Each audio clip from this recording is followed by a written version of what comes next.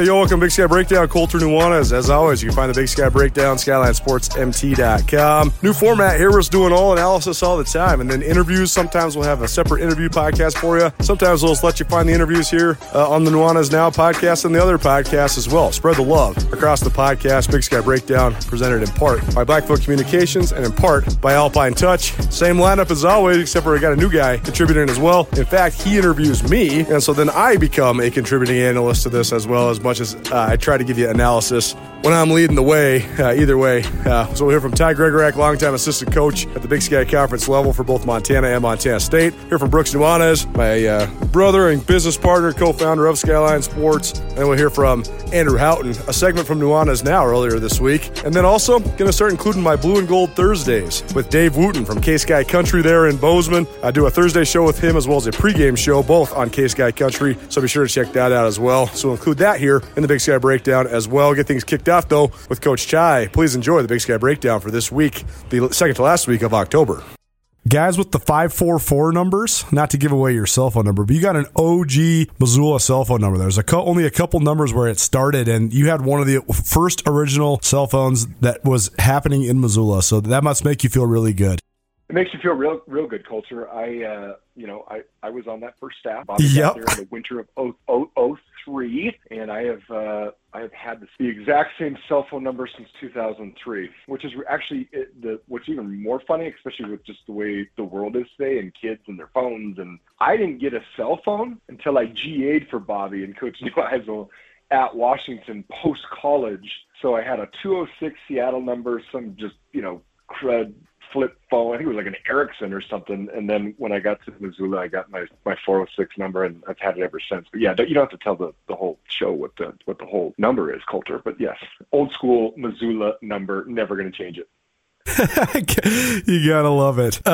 Let's talk about this weekend's games. First, before we get to the Cats and the Grizz, there was a moment in time during the Eastern Washington-Idaho game that I thought that Eastern was going to score 100 points. It looked like it was in the cards. They had 64 at the end of the third quarter. Eric Berrier already had 7 touchdown passes, 600 yards. So Eastern's rolling right now. Idaho also, towards the end of that game, looked like they completely gave up. It was very, very odd to watch, but Eastern's putting up numbers like I've never seen before. Yeah, it is remarkable what they're doing, and when you do look at the score each week, and it's a bummer because I've got multiple buddies on the defensive side of the ball for Idaho, some that I've worked with, some that I've coached, and I won't name names because they're probably licking their wounds right now. But man, I mean this kid, we know he's good. I mean their whole offense is good. What's crazy to think for me is, and like I just said, joined the league in 2003. It seems like even when Eastern wasn't making, long deep playoff runs, their offenses were always explosive. High power offense, fantastic quarterback play, skill guys surrounding them. And what these guys are doing is it's like they're breaking their own records. From the early 2000s to mid 2000s to late 2000s, 2010, they make a national championship run. Cooper Kupp. I mean, look what Cooper Kupp is doing every Sunday. My wife loves that. She asked me when we were picking our fantasy team. She's like, "What do you think about Cooper?" I'm like, "If you don't take him, I am." And she got him. So what they're doing though is insane. I mean, just insane statistics, and they're not even playing the whole game. I mean, like you mentioned 3 digits, 100 points. You keep the starters in, it might get weirdly close to that. It's nuts. 836 yards of total offense. The dude had 600 yards passing at the end of the third quarter. That's all to say, though, I thought that as amazing as all that was, the most striking part was towards the end of the third quarter into the fourth quarter. Idaho's defensive backs looked like they were jogging, and that in itself is concerning because you got a coach in a contract year. I don't want to go down that road too much, speculate too hard, but it's not pretty what we're seeing in Moscow. And also, though, Idaho, the one feather in their cap since they returned to the league is that they have played well against Eastern Washington. They've beaten Eastern Washington, so that was a little bit of a revenge game for the Eagles as well. Oh, totally. That was one of the root games I got to do last year. Was that game, and yes, I mean they I mean all just regionally and a lot of fan base that's just right there in that area in Coeur d'Alene, Spokane, and Eastern Washington, Yeah, they got a long uphill road, man. It's Eastern's playing so well. You know, I've been impressed. I don't know if you've ever interviewed Coach Ina, their defensive coordinator. Fantastic guy. I went to school with Sarah Ina when she was at Montana playing for the Lady Eagles basketball team. Exactly. So, and Sarah was a great player. Sarah was a stud.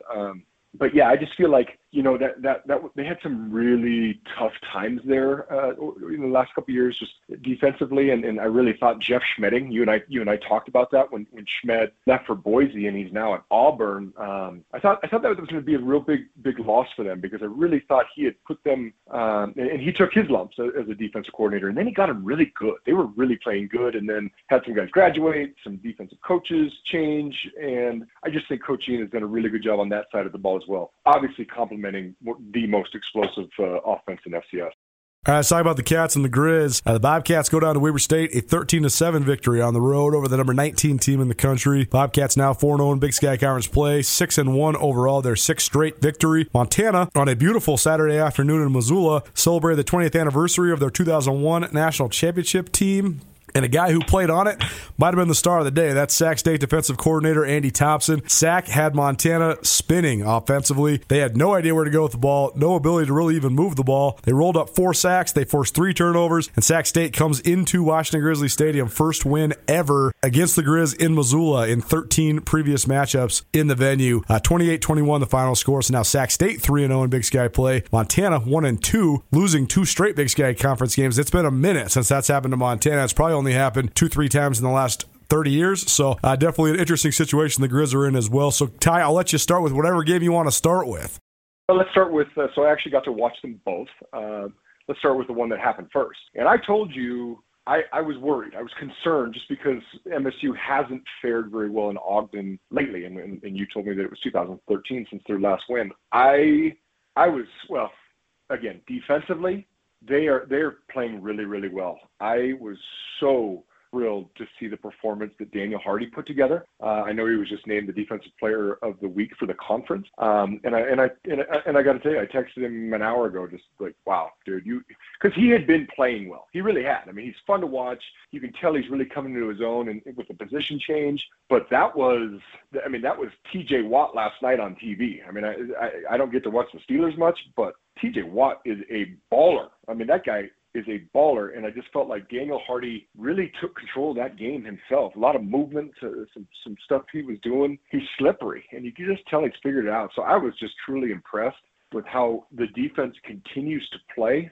I think you and I both know Weber's offense has they've kind of been the Achilles heel on. I mean, they've got a 4-year run now where they've been a good team, but I feel like that team, you know, won or co-champ the conference very much because of the defensive play and the job that Coach Hill does with that defense, where the offense was kind of always, you know, just it's kind of been, you know, who's going to be the quarterback? This kid gets hurt. The running back, I think, is a very good player. But, boy, Montana State's defense continues to shine. Some just really impressive performance by some individual dudes.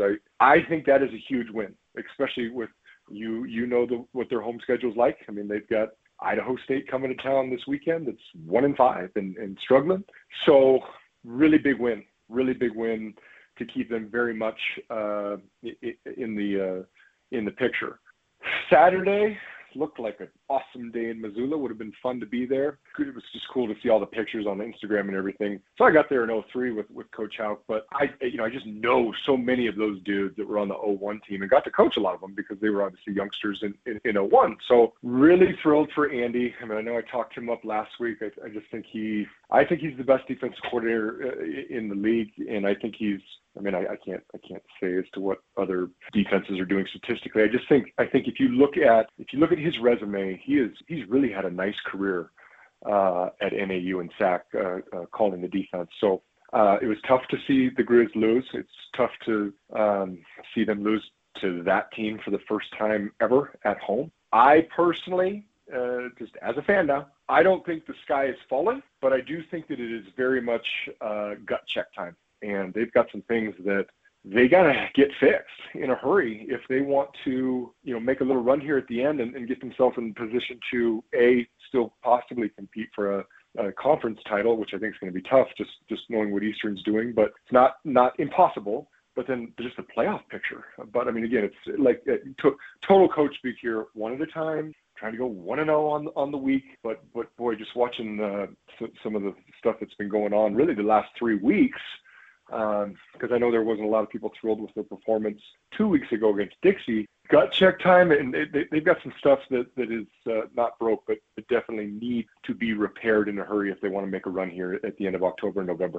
Well, there's a lot there for sure. I want to take it back to the first game, the Friday night game. And you mentioned Daniel Hardy. He's playing at an unbelievable level. That's no question true. I think they have as many as maybe 7 guys on their defense that are playing at a true all-conference level. And I'm talking like old school Big Sky Conference, like first or second team all-conference, not like 14th team honorable mention or whatever the hell they're doing now. But I think that Daniel Hardy's playing outstanding. But I was texting with a couple Montana State people yesterday about this. I'm going to go crazy. I will go postal if Chase Benson's not first team all-conference this year. He's not getting statistics. But he just took the best center in the Big Sky Conference, at least the guy on paper that's supposed to be the most decorated center in the Big Sky Conference, and he was his daddy all night on Friday night. He was collapsing the inside of the pocket like nothing else. Hardy is so good because he's so fast in space. But when a guy's flushed, he's going to chase you down. You got to have him flushed first. Benson's the guy that's flushing him. I think that Benson is the key to all that they're doing. All these guys are getting all these stats. 41 in the middle is the dude that's making it all happen. Don't disagree at all. And if you really sit and watch and evaluate the game, you're absolutely right. There are guys like, hey, listen, I'm an old linebacker. I coach linebackers forever. You know what makes a good linebacker? Really good defensive linemen. You know, they can two gap and they're keeping guys off you and keeping you clean. I mean, I used to tell linebackers nothing was better than when you see a big, beautiful butt right in front of you that you know is going to take up one or two guys. It's true. All right. No, you're absolutely right. Chase is a dude. I mean, that guy has come so far. He is strong. He is tough.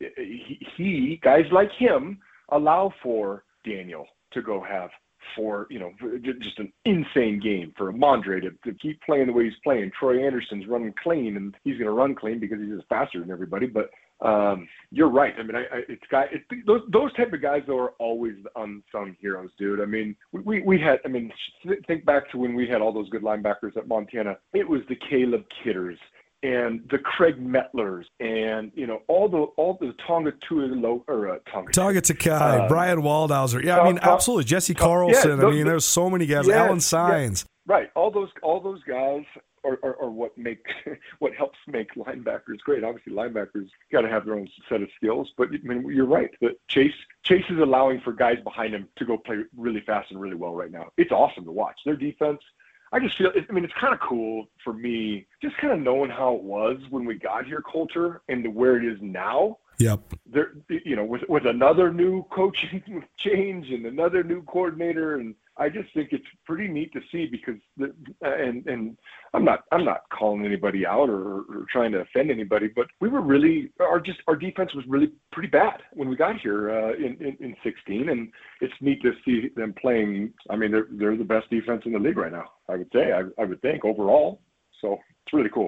Big Sky Breakdown, presented in part by Alpine Touch. All sorts of stuff going on with Alpine Touch. You can win Alpine Touch on my daily radio show, Nuanez Now, every Monday. You can also get some Alpine Touch from us at our pregame show before each Grizz game on Saturdays, home games, that is. And we're also going to give you a chance to win a year of Alpine Touch. All you got to do is follow Alpine Touch, ESPN Missoula, and Haymaker Beef, and we'll give you a Traeger grill, a year of Alpine Touch, and a beef box. So pretty good prize. All you got to do is follow all those on Instagram and Facebook. Pretty easy task. Ty Gregorak joining us here on the Big Sky Breakdown. Ty, back to the Montana game. Bobby Hauck put it flatly after the game. He said, goodbye them, not so good by us. They played really well. We didn't play well at all.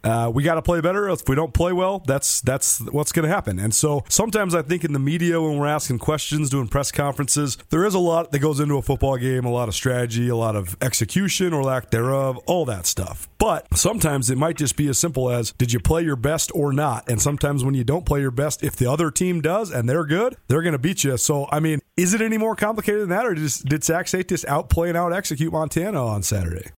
Listen, I thought they did a good. You started by talking about Andy. I thought they did a really nice job coaching. I think they did really good. Really good coach, dude. I mean, so it all plays a part, man. I mean, they could they have played and executed better? Yes. Could they probably have coached better? Yes. I mean, I'm an armchair quarterback now. Sac State did enough to go into the toughest place to play in FCS football and win. And you know, it was a great job by them. I mean, it was so cool. That was the wives trip for Sac State too. I mean, so there's so many connections on that staff that got to be a part of it. I mean, I'm really bummed for the Grizz, but I'm also happy for some friends on the other side too. You know, like I said, they should feel good about the opponent coming in this week. That being said, they need to go operate and play a clean, fast. They need to get, you know.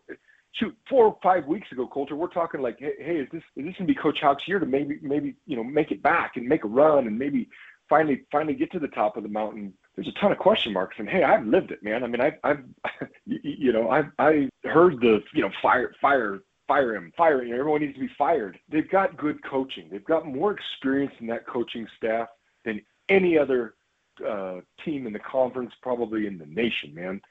There's just some like blaring things that you know have popped up starting a few weeks ago that, you know, even though they won by a few scores against Dixie, they were kind of rearing their ugly head, and then obviously against an athletic, sound Sac State, they dropped the game. So again, I personally, I mean, they're gonna go back to work. I don't think the sky's falling, but they need to you know, almost, you know, just man up this week and say, okay, it don't matter. It doesn't matter how we win. We're going to win, and things are going to look better this week in terms of just operation, execution, playing a good 60 minutes of clean football. There's a couple things I want to get to on that note. One, I wonder this, and this is just me talking. I'm not trying to lead any horse to water, but Troy Taylor is sort of from outside the box when it comes to all elements of coaching. He has really no Big Sky Conference ties besides the one season he spent with Bo Baldwin at Eastern, but a lot of that was because he wanted to go be a coordinator for a team that had, like you mentioned, a guy like Cooper Kupp who's just so good. And, you know, he's not really in this fraternity of Big Sky guys, and he's got a couple guys from the fraternity on his staff like Craig Paulson and Andy Thompson, but part of Bobby Hauck's whole strength as a head coach is his ability to lead, his ability to intimidate, his ability to have his team exact their will. Montana's missing a lot of opportunities within games that would create the momentum that Coach Hauck wants, but you also wonder if Troy Taylor's 2-0 against Bobby Hauck because he's not scared of Bobby Hauck. Yeah, I think there's something to that. And, you know, honestly, and I know you're not trying to lead a horse to water on this one, but, I mean, they got a lot of dudes down right now too, Colter, right? I mean, I don't want to use that as an excuse.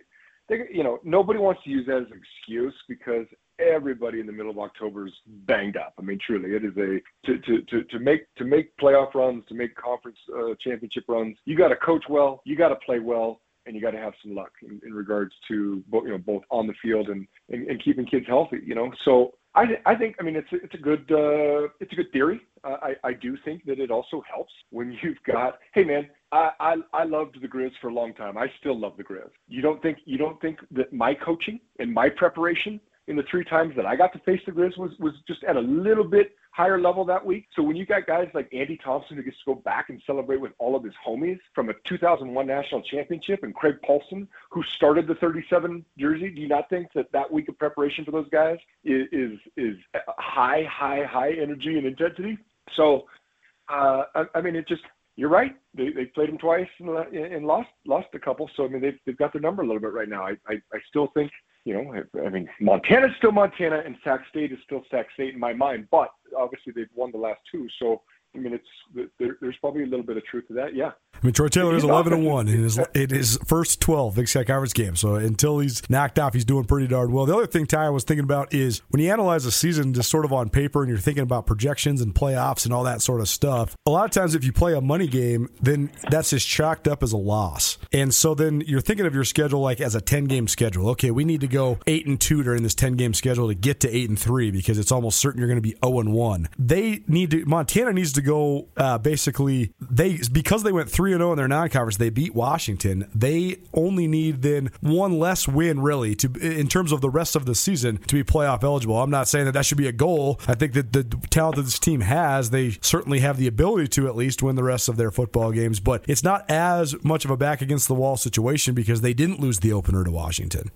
No, and that's true, Coulter. And yes, you in these conversations, you're going to usually probably get some coach speak out of me. Do you know what they're worried about right now, Coulter? They're worried about beating Idaho. No question, man. You can't let the last game beat you the next game, too. Right. And so I remember you and I talked last week as to why it looked like, it just looked rusty and it just looked off. And obviously they were playing a new quarterback last week against Dixie. But, these are still kids, man. They're human beings. They got home at the crack of dawn from Eastern. The emotional high and physical high of that game. You can kind of see it take its toll in that Dixie. And hey, man, listen, Coach Taylor I've told you, he is a good coach. That offense is not easy. And on the other side of the ball, I think the guy's the best in the league, man. So they've done enough good things in the last 2 appearances to beat him, period.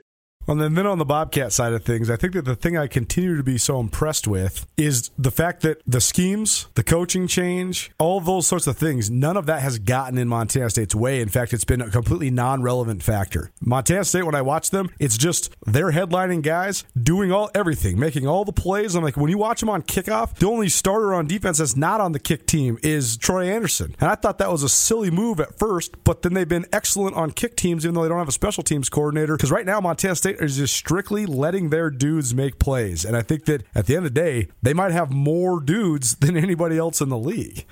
Considering the transition and the funkiness around Choate leaving and COVID and, all the rumors of this guy's getting hired and then he doesn't want the job, and then this guy's getting hired, but then he doesn't want the job. And the transition almost looks seamless, which is awesome. It truly is. But I come back to this is a very veteran group that's been playing together now a long time, and a lot of those guys, the Chase Bensons, remember what it was like to be 4-7, all right, and having people beat up on you. So I think their core and their their values and from what I know of Coach Vigen and his background and having I coached against Coach Vigen. You can't not be impressed. And they're taking care of business they're not playing down.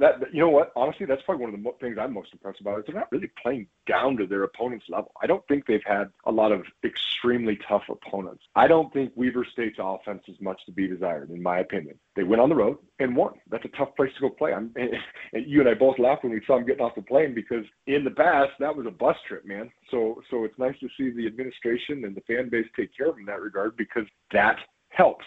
That they just got another win, a conference win. You're telling me, and I know it's not cheap. Chartering a flight and all that is not cheap, but I'm just impressed with the way this team is responding to, the COVID year and the new coaches and, another new coordinator here. And this guy was going to be the offensive coordinator, but never coached a game. And there's been a lot of weird stuff and they just haven't missed a beat. It's pretty cool. So much of it's a testament to the guys, right? These guys, you can tell this is being run by the players. These guys are very, very, very driven. Like listening to Ty Okada, their level of confidence defensively is so high. And when you have talent and confidence, that's how you operate at this level. Agree. It is. It's fun I'm starting to watch some of the press conferences too. And when I listen to guys like Cal O'Reilly and Troy and Ty, they're saying the right things. They're very mature, I think, about what they say. They're calculated about what they say. They're being coached well as to what to say. And there is a confident but not cocky attitude and the way they're verbalizing things to the media and the fan base and to each other is really cool. It's pretty fun to watch, especially again just personally, it's fun to watch some of these kids. Daniel was. We knew he was athletic, but he was skinny. But you knew he had hopefully that in him. And like I said, Ty walked on from Minnesota. Chase has had some real adversity in his life. Amandre is a drop down from Washington.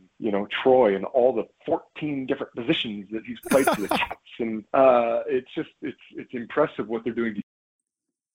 They're really sound, and opponents are not able to do much against them. Well, we could ramble and talk all day, but I got to let you go because I'm coming up on it. Got a show here in just a minute, and there's not much to preview for the two Spud State teams. Idaho is hosting Montana, and Montana State hosts Idaho State. So, in 2 minutes or less, Ty, there's nothing really to worry about for the Montana teams this week, right? No, I mean you can't ever say that. I mean, who's Idaho State's defensive coordinator, right? I mean, just Roger Cooper, baby, Montana State. Yeah, that's right. So and Mike Farrell's the OC, and he's a Grizz, so. Exactly. So at Idaho, we know the guys that are there between Mike Bresky and they've got Big Sky roots throughout. Both teams are struggling to find wins, and it's too bad, especially for Coach Fantasy because I love him. But it's I think Montana State keeps doing what they're doing, and like I said, Montana needs to go back to finding that edge, finding that. You know how Coach Hauck is. You know the way he coaches. You know what he expects. I'd be shocked to not see a Grizzly team come out with that edge this week, in my opinion. Totally agree. He's Ty Gregorak. Joins us each week here on the Big Sky Breakdown. Thanks for doing it, man. Thank you, Coulter. Have a great week, partner. Alpine Touch is legendary around the state of Montana for providing delicious seasonings for every grilling occasion. Now, Alpine Touch offers so much more, from a savory new barbecue sauce to spicy pepper blends to tasty barbecue rubs. In addition to the classic, Alpine Touch has a variety of seasoning salts for whatever you need to spice up. Now that the holidays are over, Alpine Touch makes a perfect thank you gift to show your friends and relatives you love them. Alpine Touch, available at retail locations around Montana or online at alpinetouch.com. Alpine Touch, Montana's special spice. Yo, Big Sky Breakdown. Brooks Nuanez is joining us now on the Big Sky Breakdown. Big Sky Breakdown can always be found, SkylineSportsMT.com. We got a ton of Big Sky Breakdown stuff for you. Not going to make you an interview Big Sky Breakdown podcast this week because most of the interviews that will be conducted throughout the week, call it Spud Week around here because it is Idaho State coming to Montana State, Montana going to Idaho. You can find most of those interviews on Nuanez Now podcast, so just go find that. I also did a triple dip this week to the Grizz Fan Pod on Monday. Fun hanging out with those guys, although 3 hours a little much for me, even though I'm a pro. I do this for a living, and it's still a lot, but it was fun. Fun hanging out with those guys, diagnosing all the issues of the Grizz. It was also fun going on Tubs in the Club on Tuesday night with the Idaho guys, so appreciate Chris and Dallas and Brian and the boys for having me on Tubs in the Club. Thanks to Brent and Luke and Mike for Grizz Fan Pod, and it's always fun going on there and being the analyst rather than the host or whatever it is you call me on here on the Big Sky Breakdown. But regardless, the reason we're making the rounds twofold. One, the games when Montana State play Idaho State and Idaho respectively garner a lot of interest no matter the quality of the Idaho teams. It's just the way that it is. It's as Brent Deegan said yesterday in his press conference for Montana State. You look at a map, you see where Idaho State's located. It's very easy to see why this game matters a lot to a lot of people around Bozeman and around the state of Montana. And it's just as simple as that. And so it's always fun getting into it and talking about these games. And a lot to get into with the momentum of both the Bobcats and the Grizzlies coming into these games. But Brooks, just your thoughts, because it seems like no matter what, even though we're objective and we give all the love to all the teams, especially credit where credit's due, it is just a little bit more fun or a little bit more of a spotlight when Montana and Montana State play Idaho and Idaho State. Yeah, man, they're really traditional rivalries, and regionally it is really relevant, I mean, there's not like a bunch of huge, FBS schools stuck in the middle of all these places. It's Idaho State and Idaho fans really understand the landscape of the Big Sky as well as what it's like to live in a more rural, underpopulated state and have really, really good high school football, which the state of Idaho does. So yeah, I mean, it's regionally really relevant as well as historically. I mean, these teams have battled forever. You're going to play these teams every year. But when Idaho comes back to the league, I think it's good for the league. After their time as an independent in the Sun Belt. So overall, yeah, these games matter, and they're really fun. There's a lot of familiarity, especially in the coaching staff on both schools, but especially Idaho State. I mean, packed full of Montana and Montana State alum and former coaches. That whole part of it is a lot of fun, too. Yeah, I mean, it's both sides, right? I mean, Idaho State has Rob Fennessy, who was at Montana. Mike Farrell's at Montana once upon a time. Byron House, the D-line coach, he was at Montana State. Roger Cooper is a Bobcat alum. He's a defensive coordinator there at Idaho State. And then Idaho, Mike Bresky has been multiple stints at Montana as the DC. He's the DC there at Idaho. Vernon Smith played for the Grizz on that 2001 National Championship team. He's the cornerbacks coach there, and just connections across the board. I mean, of course, Paul Petrino, the head coach at Idaho, is from Helena, Montana, so by way of Butte. So definitely a ton of connects to be sure. Let's talk about last week's game games, though, first, Brooks. I was talking about the Friday night game between Montana State and Weber State. Twitter thought it sucked. I thought it was glorious. I love me some head banging and some line play and some 3-and-outs. I did think both teams were a little bit stubborn in their play calling, but that was sort of what both coaches wanted. They wanted it to be a struggle of wills. They wanted it to be a slugfest like it was. And Montana State's defense, they balled all the way out, man. It was an unbelievable performance, and the Bobcats walk out of Ogden with a 13-7 victory. That's MSU's first win in Ogden since 2013. Your thoughts on MSU's win over Weber State? I mean, gosh, they played really well on defense. Both offenses were beyond underwhelming, but Brent Vigen mentioned after the game that they beat Weber at their own game. So it was kind of going to be Weber's going to junk it up and throw some punches, and I think Montana State was very smart to prepare for that and to recognize that and to adhere to that style and not try to go, outside the box too much. Really just go at Weber with that same style and say, if this is how you want to play, meet us with talent and meet us with effort, and we'll see who wins at the end. And Montana State was able to do that. What was the stat, Coulter, after the first drive? Montana State gave up 10 yards rushing. I mean, it's silly. It is silly. And it's not just an inept Weber State team that Montana State's doing this to. They're doing it to everybody right now. We've seen some good Montana State defenses in the last 4 or 5 years. Even before that, end of Rob Ashe era there were some struggles, but before that, there were some really good defensive teams too. What they're doing right now is some of the most impressive defensive football I've seen in a long, long time, and maybe ever. As far as at all 3 levels, they're really good. Young corners have not been exploited because of the linebacker core, making so many plays at the line of scrimmage and in the second level, and then the defensive front. Chase Benson's of the world, Amadre Williams, Daniel Hardy, just getting off. Guys that are just playing dominant football. All 3 of those guys, but especially Benson and Hardy, are looking at first-team all-league style season. So the Cats played really well. I think defensively, I think it is the kind of win that could propel you through a season. You can hang your hat on winning dirty, maybe winning a game that quote-unquote you shouldn't have, even though on paper they're probably favored in that game with Weber's struggles, but still it's not easy to come through with a victory on the road against, the 4-time defending Big Sky Conference champions. Weber went 97 yards on their first drive. They rushed for 47 yards on their first drive. They got 7 first downs on their first drive. And after that, it was nada, nothing, none of it. It was crazy to watch. You texted me during the game, and you said, how's it going, young corners? Because the Montana State corners struggled mightily on that opening drive. But then Simeon Woodard and Lavelle Price and Eric Zambrano, I guess Zambrano was actually out for part of that game, but they all seemed to just settle in. And then after that, they were lights out. That was the second most impressive part to me. So those guys have been quiet this year, and I think that's a good thing because they've been quiet because they haven't been giving up much, because there has not been much given up, period, by the Montana State defense. Yeah, I mean, there's not really opportunity to throw it downfield a lot against this team. I mean, if they're not getting a pass rush, you still have 3 seconds. They're still getting a push no matter what.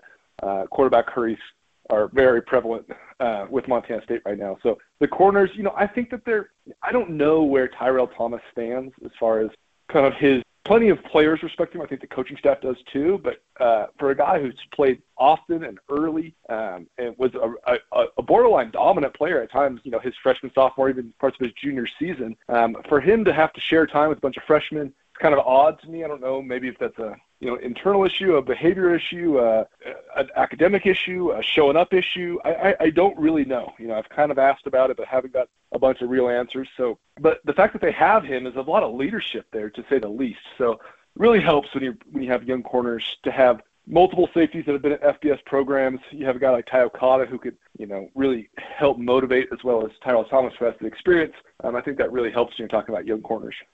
What I said, that was the second most impressive part of the performance. The first is number 44. When we were waiting for the interviews after the game in Ogden, Ty Okada was there first, and he said, I don't know why you guys want to talk to me or Matt McKay or anybody.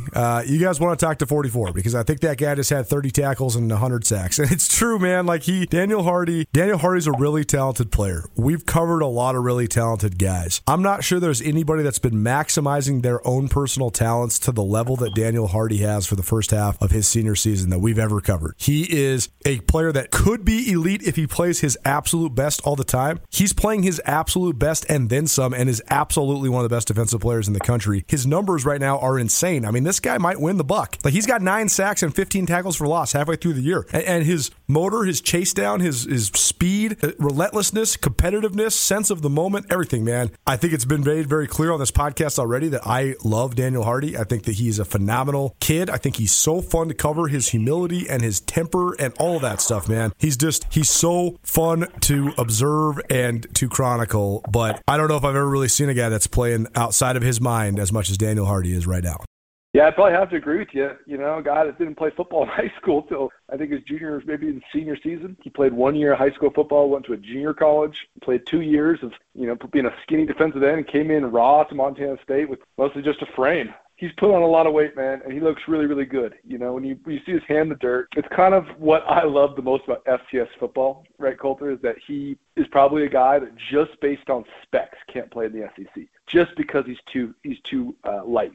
Just because he's only 230, and you need to be, or 228 or 232, you need to be 242 to play the position he's playing. And all of that aside, it doesn't matter. I think that he would be productive at every level of football, and the fact that he is in the FCS on such a good defense, the numbers are huge. If anyone who's listening to this podcast, Cat fan, Grizz fan, Idaho State fan, Big Sky Conference fan, go read Coulter's profile on Daniel Hardy and kind of his journey and story of the last 5 to 6 years of his life. I mean, what an amazing story you wrote there, Coulter. What an amazing guy to share that story. He's been dominant, man. I can think of some small guys, the Robbie Hauks of the world that play a little bit above their head. But yeah, Daniel Hardy, as you mentioned, for being a hooper, kind of a lifetime basketball player, to put his hand in the dirt and have this kind of production is beyond impressive.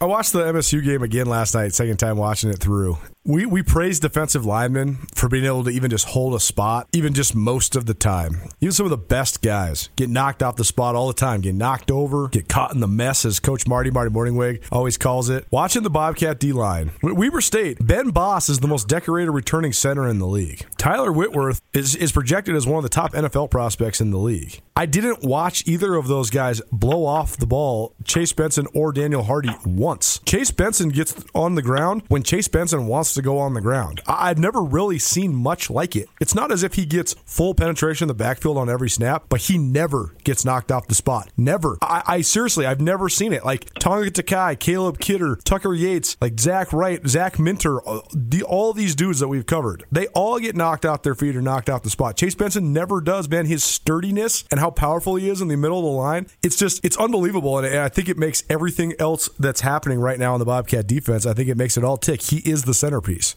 No, he really is. And he's not going to get the recognition he deserves, I think if people jump on a conference call at the end of the year and if Coach Vigen stands up for him, if another coach says something, that's how it'll work itself out. If, hey, I think I have the best defensive tackle in the league, and 3 other coaches say, I agree with him, maybe he might get there. Some people might vote him in to be like a first-team all-league kind of guy, but it might not happen, because his stats, I don't know if they'll end up being tremendous. But Chase Benson is as strong of an interior defensive lineman as we've seen. He's I think of like the Zach Minters of the world, the Tonga Takai and Montanas of the world. Chase Benson is a very unique talent, and his motor, his punch, as you mentioned, Coulter, his just pure strength. I think it's just, I don't know if you could actually withstand it for 4 quarters. I think that's why they continue to lean on people, and he has such tremendous stamina. We've talked about the Bobcats' physical conditioning all year. It's continuing to prove true. And Chase Benson, I mean, one of my favorite things I heard about this kid was this week. Guess how many classes Chase Benson's taken this year? 1. This guy graduated. This guy's taken 1 grad level class. He's playing football. He's getting after it. So stories like that I always love. The Big Sky Breakdown presented in part by Alpine Touch. Go visit alpinetouch.com for all of your awesome spice needs. Grand Slam packages. It's the way to go. You get all 4 of the best seasonings they got available. Throw in some barbecue sauce. Maybe get yourself some spits. All pretty good. alpinetouch.com. Proud presenter of the Big Sky Breakdown. Brooks, one last question on the MSU Weber game. Where are we at with Weber State? Because the Wildcats now are 2-4. And backs against the wall, they're going to need to win out and get some help. That winning out is going to include against Eastern Washington this week. So, I mean, the playoffs basically begin this week for Weber State, and even if they were to do that, I think they'd still need some help to play their way back into the playoff picture. It's 4-time defending Big Sky champs. They've made it to the playoffs 5 years in a row. Where are we at with the Wildcats? I think it's not their year. It's pretty hard to sustain after you make a run like they just did in the last 4 or 5 years. But that's okay. It's kind of how it goes. Some injuries at times.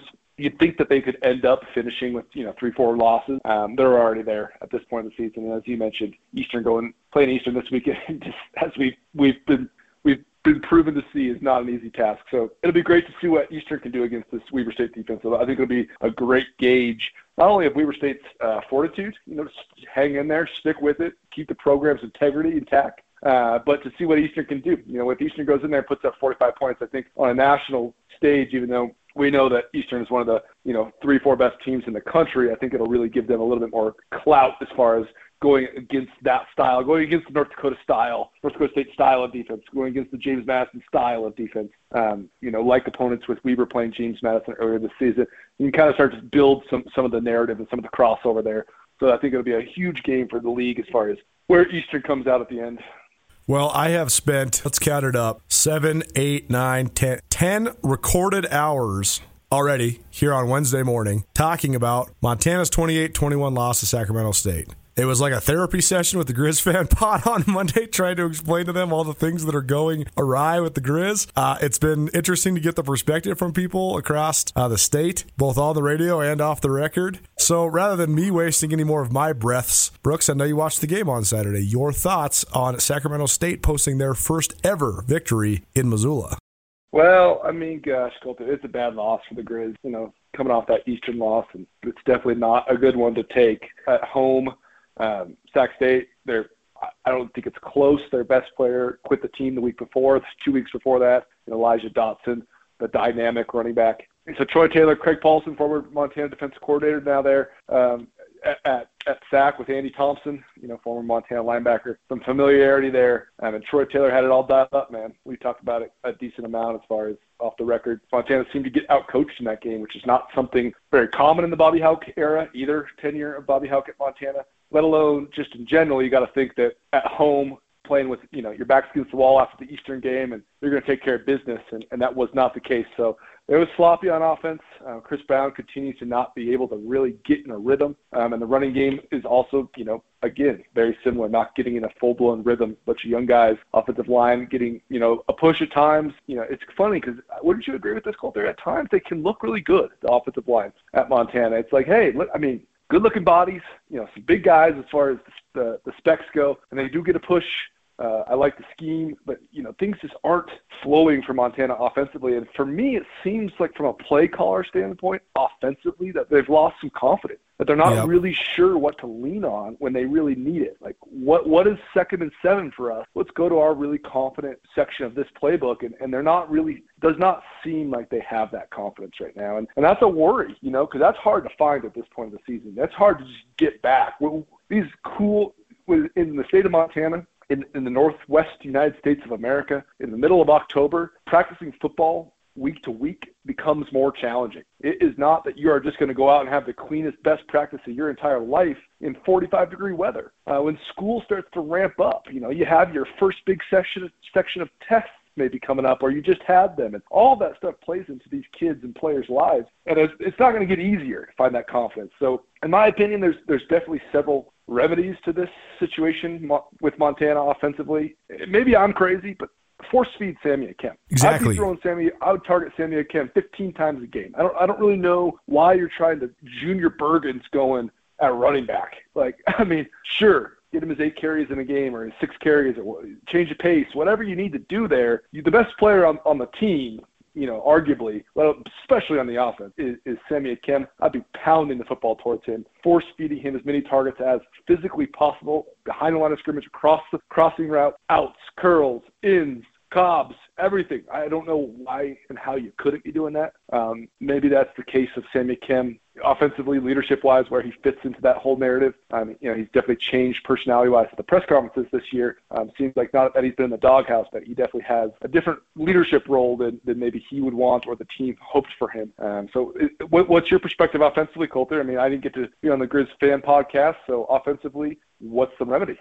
Well, one thing you just said was just something fresh. Is actually great. I'm glad we actually have something fresh for me to say. It's not even a repeat. What you just said about the offensive line is so spot on. Personnel-wise, you look at them and you're like, all 5 of these guys should be pretty good. And sometimes all 5 of them are pretty good. I think the biggest issue they have is all 5 of them being good together at the same time on the same play. But the invariable level of good and not is so weird. I don't get that. I don't get why there is a varying level. First of all, I think in my estimation, to have a really good offensive line, you need to have at least 2, if not 3, all-conference type guys. And I'm talking all-conference, like old-school Big Sky style, not like 9th team honorable mention all-conference in this crackerjack 13-team league. I'm talking like 10 best linemen in the league. I think you need to have 2 or 3 of those guys if you really want to have one of the best lines in the league. And I don't know if any of those guys are first-team all-league talents. I do think they have maybe a couple that are second-team, but I don't know why those guys aren't performing better. That part is very perplexing to me. I don't really know what the answer is there, but I do think that better offensive line play would help this entire thing, because of course it would. That's the key to everything on offense. But I also think, though, like, what's the point of having Sammy Akem unless you target and use Sammy Akem, and they're not that much. But then you also wonder how much of the just concept of the no-star system, and we're not going to have one guy be the guy that leads us to victory. I think that's holding the Grizz back across the board right now, but it's reflected and accentuated and magnified through the concept and the lens of Sammy Akem more than anything. Yeah, it's weird, man. I don't know really why they wouldn't just force it to him. It just seems like the answer. Also, you and I are always preaching, like, gosh, if you're struggling in Madden, right? You're playing Madden. You're playing all Madden level. Playing the freaking Ravens. Stuff's going crazy. What's the easiest way to get something going? Throw it to the tight end, right, Colter? 5 yards. Turn around. Throw it to the biggest guy in the field. Like, get the tight ends going. You got a bunch of them at Montana. You got a bunch at Montana State. I don't know why these teams refuse to do so. I think that there's, at this level, it's such a high level of football that they go through these complex offenses. All right, I just called a play. I walk up to the line of scrimmage. I have 3 or 4 reads. So I go through my progression. It's like, scrap it. Call a play where you're throwing it to that guy. What happened on Saturday with Sac State and town? What's the vulnerability of the Grizz defense? No, linebackers in coverage. I don't know. Exactly. It's either deep shots up the seam or the middle of the field. What'd Sac State do? Throw back shoulder fades or sat Pierre Williams or Marshall Martin, their 2 best playmakers on the entire offense, right in the middle of the field for 17-yard gains over and over and over again. You talk about total yards, like our guy Jeff Choate used to always say, stats are for losers. You want to know what stats not for losers? First downs. First down conversions and third down conversions are so much more important than total yards. If you get 30 first downs against a team, you destroyed that team. Sacramento State had 30 first downs on Saturday, most of which came by running simple route combos into the middle of the field or over the top of the Grizz defense. I don't know if that's just a trend of Sac State's offense or if they were truly just exploiting what Montana's weaknesses are on defense. I think it's the latter, and I think that that's the best example. That's the funniest part about this whole conundrum for the Grizz. I'm not saying they should run the Sac State offense, but they should take the principle of the Sac State offense, which is to attack the weakest parts of your defense. That's what Montana should do moving forward with a young, inexperienced quarterback. And whatever they do moving forward, you have to change it up, right? You got to do something new here because you lost Cam Humphrey at quarterback. You lost both starting running backs before the season. So at this point, you got to do something that's a little different because whatever is happening right now, you can't just plug and play and assume that the backup is going to be the same. You can't just plug and play and assume that offensively you're going to be able to do what you plan to do in July. Now things have changed. You got to make up some new shit right now. You got to make up some new plays. You got to make up some new concepts. You got to make up a little bit of different tempo. Your script has to look a little bit different. So we'll see if the Grizz can do that. They've shown to be stubborn in that level or in that element in the past. And that's a lot of Bobby Hauck being stubborn offensively and defensively. But defensively, with the stubbornness oftentimes leads to high production and high effort, which is really all the system or the scheme is.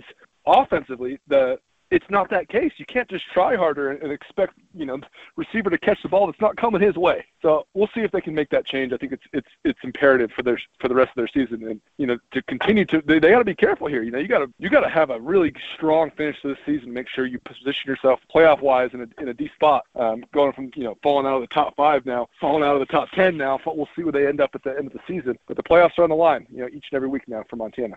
One thing Montana does have is they're playing with house money because you always assume they're going to lose your money game at the beginning of the year, and they didn't. So they have an extra win and 1 less loss than normal. So that means like a 5-3 record in league play would still get you to 8-3 overall. It's not ideal. Montana doesn't want to lose another conference game, but even if they did, they'd still be flush in the playoff mix. I think they'd have to lose 2 more conference games, which would mean a 4-4 conference record to truly fall out of the playoff picture. All that said, let's talk quickly, Brooks, just about these upcoming games. First, the Bobcats. They got a hapless Idaho State team team coming to town. They're on a 6-game winning streak. Looks like they're a heavy favorite in this one, but they have to take care of business because they got Idaho State, they got a bye, and then they got a trip to Cheney for basically what could be the Big Sky Conference de facto championship game. So, Montana State, Idaho State, what's your take on this matchup?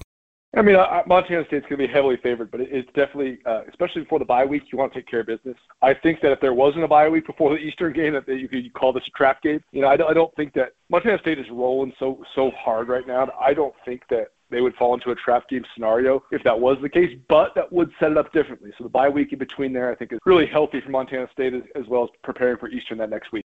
Matchups across the board favor Montana State, too, because Idaho State struggles against the run. The Bobcats love to run the football. Idaho State struggles to defend passes over the top. That's what Matt McKay does best when he's looking for Lance McCutcheon. And Idaho State's offensive line leaves something to be desired, and the Bobcat defensive front, one of the best I've ever seen in the Big Sky Conference. So I think all the matchups point toward that. Plus, it's going to be a Bozeman afternoon. It's Bobcat Stadium, and this team is really, really good at home as well. Let's look at the other side, though. Idaho Vandals got rolled last week, 71-21, a 50-point loss to Eastern Washington. If Eastern didn't call off the Dogs, I think they could have got to 100. I really do. They scored 29 points in the first quarter alone. Eric Berrier, 600 passing yards and 7 touchdowns before taking a seat before the third quarter was even over. And Idaho, they're reeling. They seem like a team that wasn't given a lot of effort down the stretch in the midst of that blowout. But a Montana team needs a victory and needs to get right, and it's a rivalry game, and there's a lot of history between these coaching staffs and the crossover and all of it. And Idaho, despite the fact that they have struggled since returning to the league, they always have talent. They always have, in fact, better talent than a lot of schools in the league. And they're tough. They always are going to be tough. They just have a really hard time being disciplined and executing and putting it all together. Your take on the Grizz trip to the Kibbe Dome on Saturday? Yeah, Grizz will be heavily favored, man. I mean, Idaho, the struggles are real, and that coaching staff probably won't stay intact very long there. We'll see about, through the weekend and through the remainder of the regular season. But after the season, I think we'll probably see a change at Idaho, better or worse. It's probably right for all parties. But as you mentioned, Colter, Idaho sounds like they got a Troy Anderson-like quarterback coming in. That should be really exciting for the Vandals. A guy that can really make some plays, a big-time triple option run attack for Idaho, which probably plays into the favor of the Grizz pretty handedly. So Grizz, their schedule, I know you should speak to it as well, Colter, really shapes up well as far as if you're only looking at potentially one more loss, which would be that Cat Grizz coin toss at the end of the season, which who knows what that'll break down to. The Grizz play Idaho, Southern Utah, and Northern Arizona with a bye in between, and that probably shapes up pretty darn well for the Grizz. One last just matchup question. Zach Borish is the quarterback you're referring to. He has played in all 6 games for Idaho. He's thrown 8 passes. He's 5 for 8 so far. He is one of the leading rushers in the league. He's rushed for 381 yards. He's averaging 5.4 yards per carry. Scored 4 touchdowns on the ground. The question, I guess, is, Brooks, Montana has the best run defense in the conference in terms of yards per carry and yards per game allowed. That said, Sac State ran the ball pretty much at will last weekend in Missoula. But also, for as good as the swarming, blitzing Grizz defense is against traditional run schemes, oftentimes they struggle against the gap scheme stuff and the quarterback run game. We've seen it against Montana State at full force a couple times. So what do you think of that element of this matchup? If Idaho really is running a wing T, Troy Anderson-esque offense, is that actually a tough one for Montana? I don't think so, Colter. I mean, I get the angle, and I do think that it's something to prepare for, no question about it. But the way that Bobby Hauck's program has been defined is by rallying to the football and stopping the run and playing hard on defense. And I think that style, we're talking Troy Anderson-esque. Okay, Troy Anderson is the greatest running quarterback in what? Big Sky Conference history, maybe the FCS history, maybe college football history. So let's not get carried away here, being a little bit facetious when you're mentioning that. I think this Idaho quarterback, Borish, is probably plenty talented, but I think it plays well into the hands of the Grizz. What is their weakness, Colter? Middle of the field, deep shots. I don't think it's going to happen a lot this weekend. I think the Grizz win handedly, or at least take a victory away from a road game that should or could be tough, but with Idaho reeling, I don't think it will be. Real last question, though. It should be an easy Grizz victory, I agree. Can the Grizz score enough points to make any victory easy, though? Right.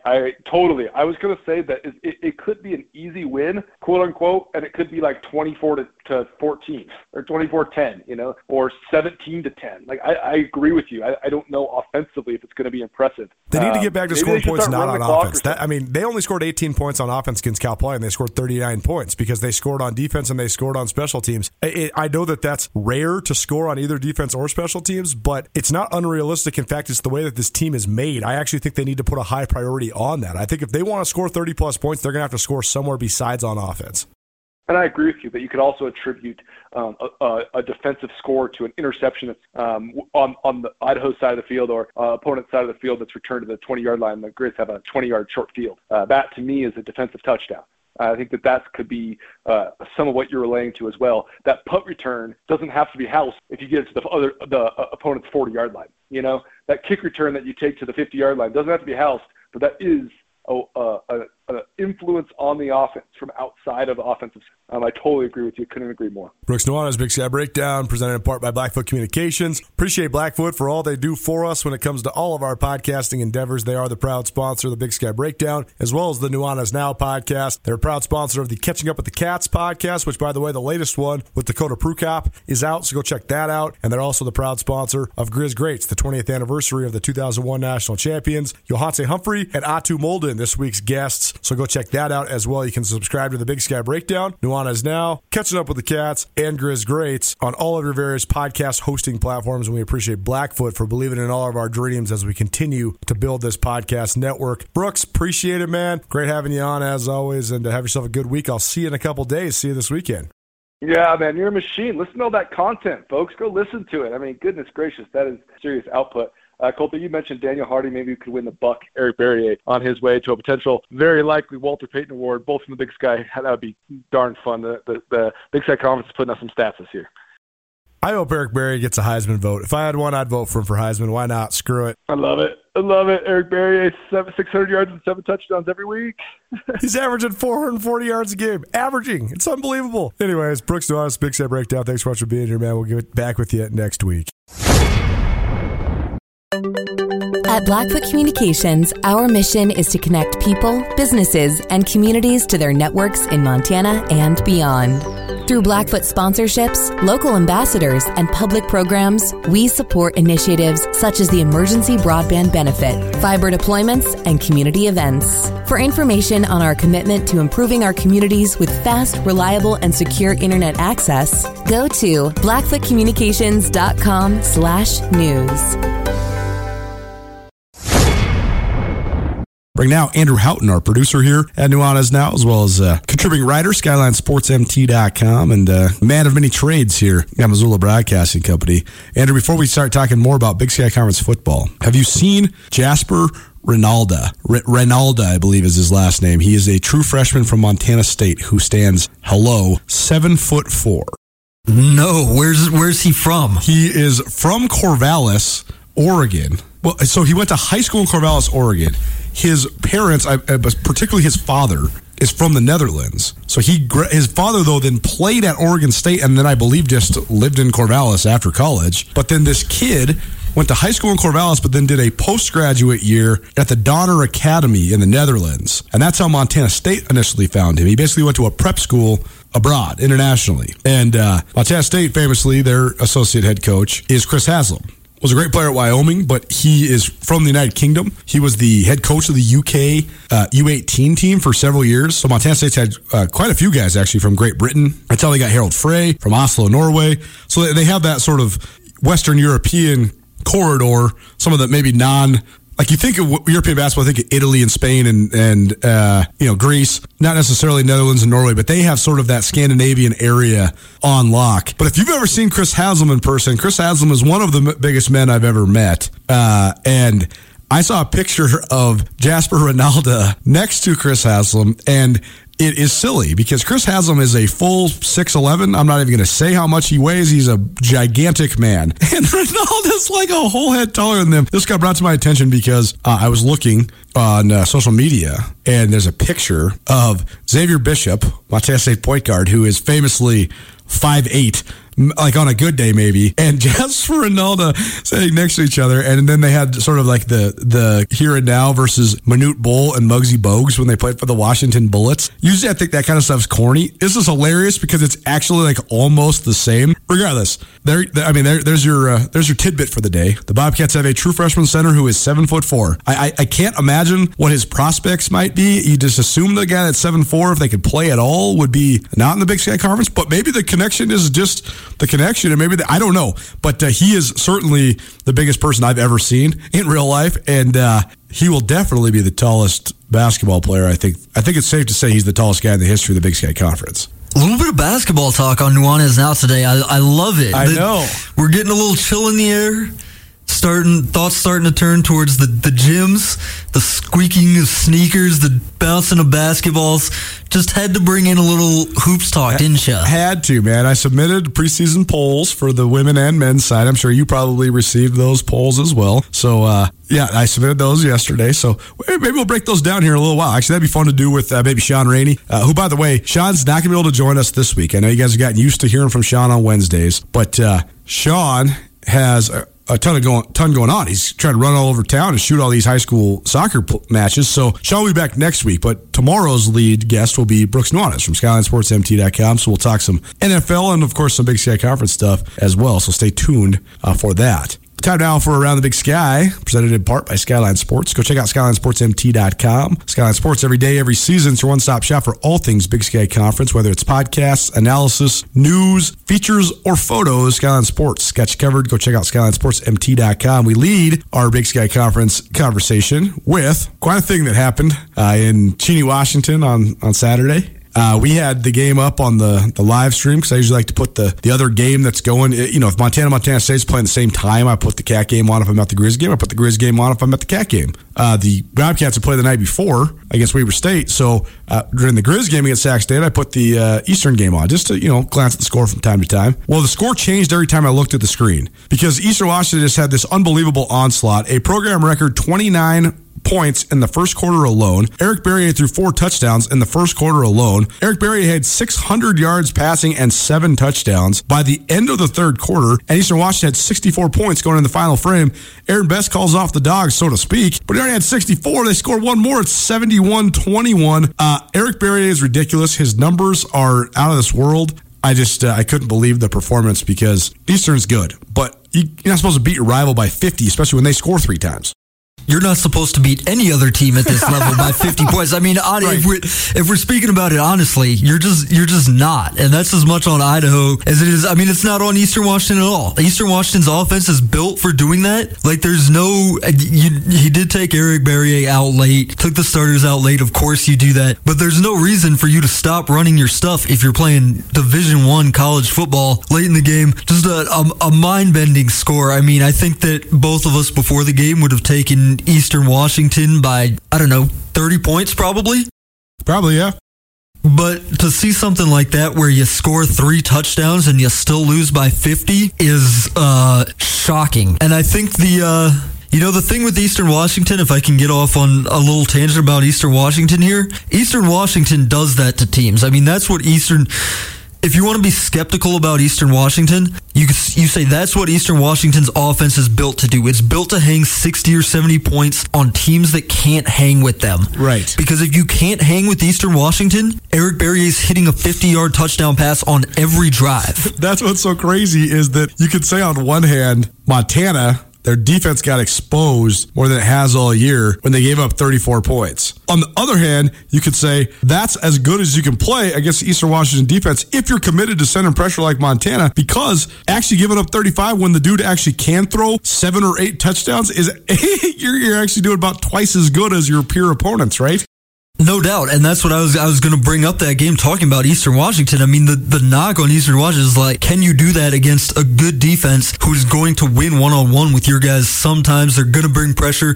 They're going to force you to change up a little bit, and that's what I think was my biggest takeaway about, we don't want to talk about this game too much because we've talked about it for hours already on this show. That was my biggest takeaway from Eastern Washington's win over Montana, because they were able to look like Eastern Washington for, a fair part of that game, right at the very start, and then, of course, the fourth quarter, they looked like they were playing Idaho because he was hitting 50-yarders every possession.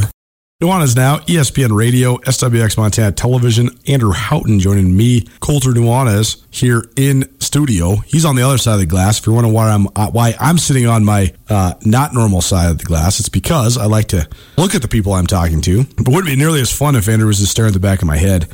Andrew, Eastern's averaging 54 points per game at this exact moment. Eric Barriere, his numbers are stupid. He has a passer rating of 191. I think that perfect is like 194 in college football. I mean, he's into the stratosphere of being nearly perfect. He's completing 69.2% of his passes, and it's not as if he's throwing 14 times a game. No, he's thrown 280 times. He's 194 for 280. He's got 3,067 passing yards. This is 7 games and 28 touchdowns. So his average game, Eric Barriere's average game, is 23 completed passes for 439 yards and 4 touchdowns per game. That's his average game. If by chance, and here's the other thing, is Aaron Best knows, Eastern Washington head coach knows, he has adamantly proclaimed that Eric Barriere is the best player in the country every single time he addresses the media. He's so enthusiastic about it, he pounds the table. It's not like the symbolic pounding on the table. Aaron Best actually pounds on the table. This is the best player in the FCS every single time he gets in front of a camera for a press conference. And he's not wrong. But that said, he wants to affirm that to everybody in the country. Which I think is a great attitude. It's an absolutely great attitude, and it fits so well in the modern day. Eastern has a 3-game stretch that's a powerhouse stretch coming up.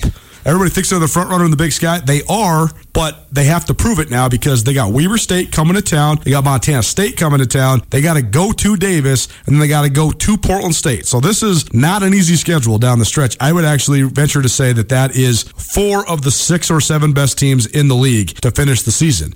So that said, though, if and when Aaron Best smells blood, they're going to continue to lighten it up. I don't know if it's even possible to throw over 600 yards against Weber State. I really don't think it's possible to score 70 on Montana State. We'll see. But what I'm getting at, though, is if Barriere continued this pace, what is the ceiling in terms of national exposure? Because the dude is going to run away with Big Sky Conference Offensive Player of the Year. He's going to run away with the Walter Payton Award. If they coincide, he throws for 430 yards a game and throws 50 touchdowns, and they go undefeated, he's running away with the Walter Payton Award. Could this guy sneak in the Heisman conversation? This was what I was going to ask you. Is Eric Barriere going to... That's ridiculous hyperbole. Right. But no, here's the thing. If there was an FCS player who was ever going to sneak into the Heisman conversation to get votes for the Heisman, it would be a season that looks exactly like this one. Yes, it's absolutely true. He's going to win the Walter Payton by a ridiculous margin. I saw a tweet this weekend. Southeastern Louisiana has a great quarterback. Cole Kelly. He's putting up numbers down there. Great numbers. He's also a hot NFL prospect because he's left-handed, which actually hurts him, I think, at the NFL level. Yep. But he's 6'7", and he can run. And he's got pedigree, too, because he started his career at Arkansas. He's a great player, no doubt. He won the Payton Award in the spring, right? Yes, with Barriere second. I saw a tweet from Southeastern Louisiana this weekend saying, Cole Kelly, Walter Payton Award candidate, ranks in the top in every passing category. And it was completion percentage, parentheses, first. And then every other stat, it was parentheses, second. Touchdowns, yards, like rushing yards by a quarterback, whatever. Big plays, second, parentheses. And you're like, okay, well, we know who's first in all those categories. I don't think it's going to be a close race for the Payton. I would love to see him, and all it takes is one mention by, like Bruce Feldman writing a column on The Athletic, somebody writing a column on ESPN.com, being like, man, what about Eric Barriere? Could he get votes for a Heisman? And that would raise it to such a different level than what we're talking about right now. But like I said, I think that if you were drawing up a campaign that would get an FCS player attention like that, it would be exactly this one. And we know that Aaron Best is going to keep the pedal to the metal with that offense. I think in part because he did finish second in the Walter Payton voting in the spring.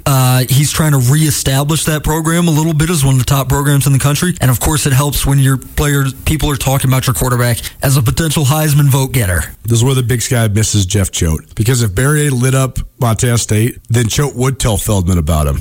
Because he would use it not only as a way to promote the league, but also a way to give himself an out. Like, hey, Bruce Feldman, write a story about this guy so that everybody knows how good he is in case they slay Montana State. That's complete speculation, but it is true because Choate was good for the league in that element, getting him on the national platform. Did you see Bruce Feldman's column today about potential replacements for Nick Rolovich at Washington State? Of course, Jay Hill and Jeff Choate's names are on there. Why wouldn't they be? Of course. Okay, we're not going to talk anything about about the Nick Rolovich situation in Washington State because I know you're not here for that. You can get that from all the talking heads. And I'm not going to give you an opinion on where I stand on what happened there in Pullman, other than what a sign of the bizarre time that we live in, because what a hill to die on, man. I just, the fact that it reached the point that it did is mind-blowing to me, regardless of which side you're on. I think it's stupid that we have sides, but regardless, I couldn't believe that that's the situation that it ended up in, but Nick Rolovich out at Washington State, so we'll see, because that'll be a job with a lot of familiar names from this region and with Big Sky Conference ties involved for who could potentially replace. Let's talk a little Big Sky Conference power rankings. We've been unbelievably busy here. We have shifted our content model at Skyline Sports a little bit. We've been doing a lot more multimedia. We're still doing a lot of writing. I appreciate Andrew and Tom Stuber and all the guys I got helping out for contributing. Of course, our awesome photographers as well. But I used to do a Wednesday deal where I had my Big Sky Conference power rankings in the written word, and I just haven't been able to carve out the time because it does take quite a while to pound all that stuff out. But now, here on Nuanez Now, duration of the stretch run here in Big Sky Conference play, we're going to continue to do, or I guess start today and then continue throughout the rest of the fall to give you our Big Sky Conference power rankings each week here on the show. So, my Big Sky Conference power rankings right now, as they stand, I'm just going to go I give you my top 7, because I think that those are the ones that really have, I guess, here's what I'll do actually. I'm going to give you my bottom 5, because I think that there's not much argument unless it's like the ordering of the bottom 5. But if you're 9 through 13, who really cares? You're at the bottom of the league. I would say bottom 6 here, looking at your list. Okay, so but I think that there's a tier here. So okay, give me your take on that. Let's okay. So my bottom tier is Northern Colorado, Southern Utah, and Cal Poly. I don't think any of those 3 teams can beat any team in the league except for each other. I don't. If there was, I have Cal Poly at 11 though, ahead of Southern Utah and Northern Colorado, because I really don't think Southern Utah and Northern Colorado could beat any teams. I'd say Cal Poly would beat both of those teams. I also think Cal Poly has a chance to maybe beat a team that they're not quote unquote supposed to beat, because I think they have a really good coaching staff. So, but I mean, I just think those 3 teams are definitively the 3 teams that are the least competitive in the league this year. You agree? No argument. Yeah. Okay. Then I got my next tier would be Idaho at 10, Idaho State at 9, and Northern Arizona at 8. I think all 3 of those teams would be favored, if not heavily favored, against the bottom 3 teams. I actually think Idaho State is better than Northern Arizona, but that hasn't been the case because Idaho State's 1-5 and Northern Arizona's 3-3. Even though I think that Idaho State has better talent, but Northern Arizona destroyed Idaho State, so yeah. Northern Arizona destroyed Idaho State in Flagstaff, so that's what exactly. The reason I got the Vandals at 10, I actually think talent-wise Idaho should be like 7 or 8, but they're not. They're at 10 on my list because that's what happens when you give up 71 points in a rivalry game.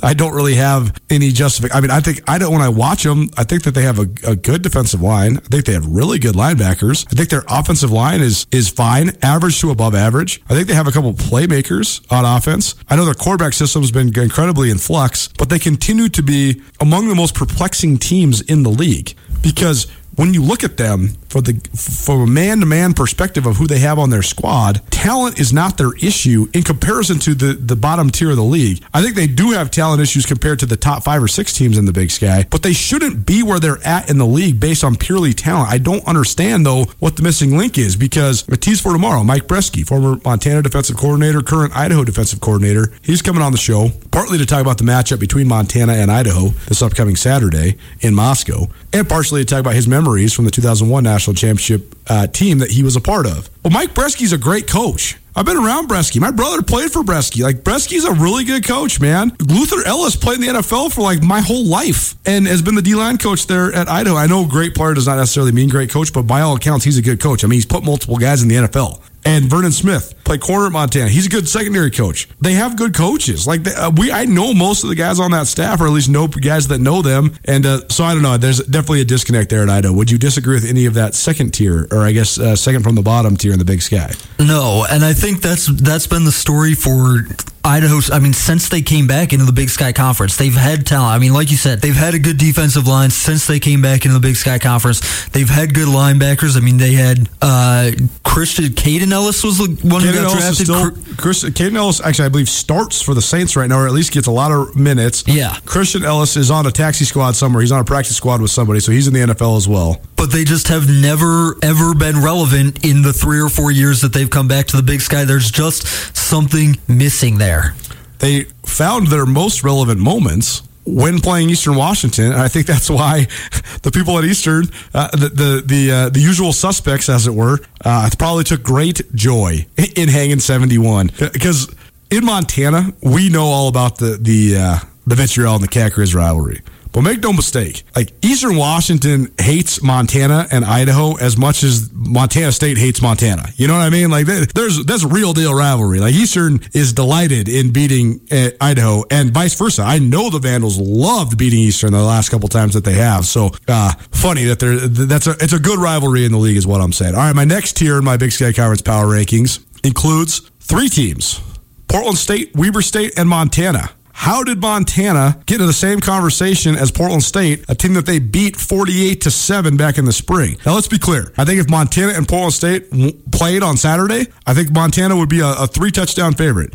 But how can you be a 3-touchdown favorite if you can't score touchdowns? That's the biggest issue that Montana has right now. Their defense is really good still. I think that their defense is going to have to carry the day, but their offense is not going to have to necessarily win games for them. They're just going to have to, first, not lose games for them. Can't have crucial turnovers in pivotal situations. Can't have crucial penalties that makes you settle for touchdowns instead of field goals. But all that said, I think that Portland State is my number 7 team in my power rankings this week, above all of those bottom tier teams because of Davis Alexander. That's it. That's all. Portland State's found a way to win a couple games. They're 3-3. There's not much for them to play for in terms of national accomplishment, but they could be competitive in the league, and they could definitely beat some teams in this league, especially if Alexander gets hot. Weber, they're messed up with all their injuries. Their offensive line is not what it's supposed to be because they're so hurt. Bronson Barron, even though he looked sort of healthy, he did not look comfortable last week, the quarterback. Josh Davis is definitely out. I'm not a doctor, but that dude's not coming back anytime soon. That was a bad injury that he suffered against the Cats on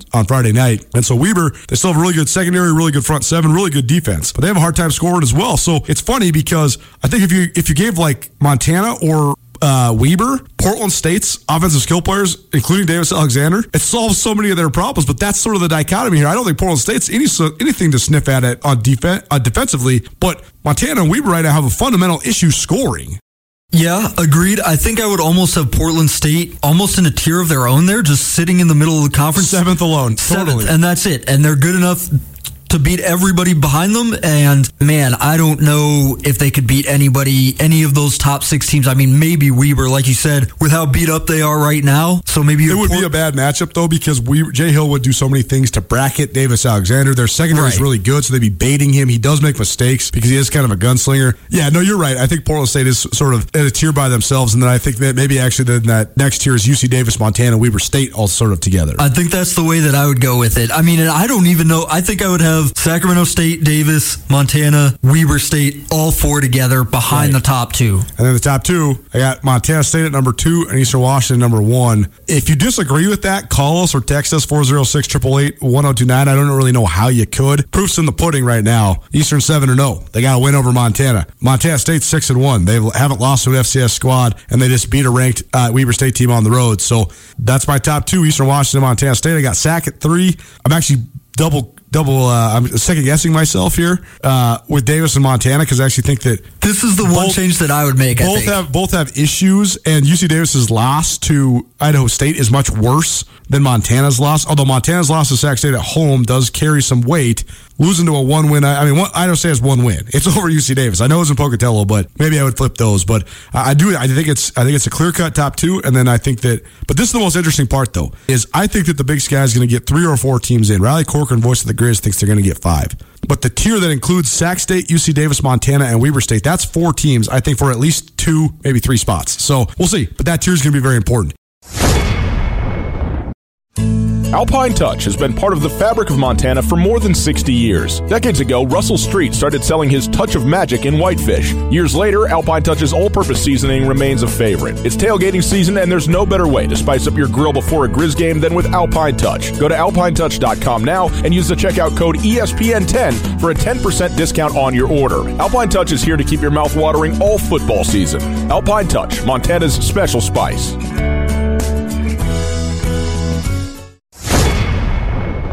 Our Grizz Fan podcast last night went 3 hours because there's just so many layers to what's going on with Montana. I think that there's so many things with the Grizz football team that are at the same time not unique, but sort of a new frontier for this iteration of the Grizz, this group of players, this group of coaches. Bobby Hauck has certainly coached teams that have had high highs and low lows.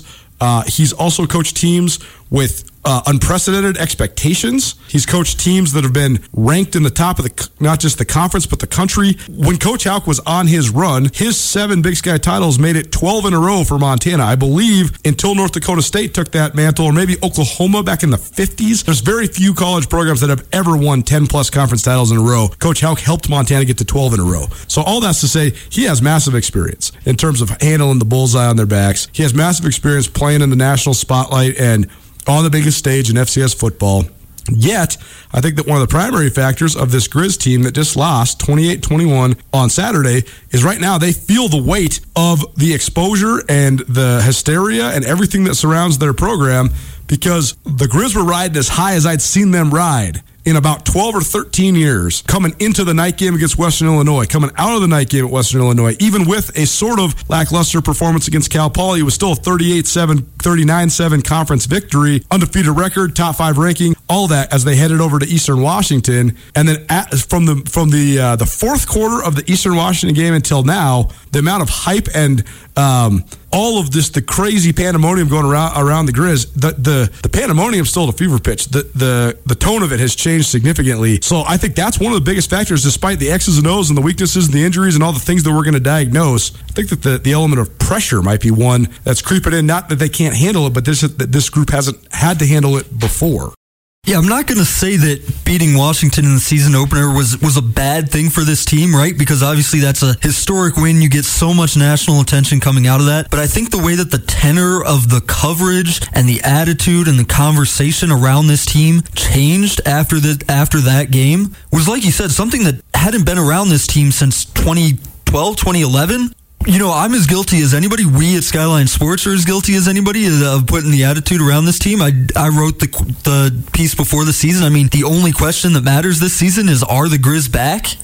And Coach Hauck, after the Cal Poly game, said that he thought that they were. Not even they thought they were. He said, I told these guys in the locker room, it was after his 100th win, so he was certainly in the moment, and it was certainly a proud moment for him. But Alexa Belcastro, who's over at MTN, helping out Kyle Hansen, she asked him a good question. She said, Coach, has your return to your alma mater gone like you expected it to? And Coach Hauck said, it has. And I told these guys in the locker room, you guys did it. The Grizz are back. I'm so proud of these guys. I found it just so interesting because the Grizz are certainly better than they have been. I think that they got the right guy leading the way. I just also thought that objectively, to say that a team is back and you compare it to the standard that was set. Again, this team was perennially the number 1 team in the country for like the duration of the season, almost every season for a decade. That's why it's such a loaded question at Montana, and why it's such an interesting question. Is Montana back? Being in and out of the top 10 is not back for Montana. Right.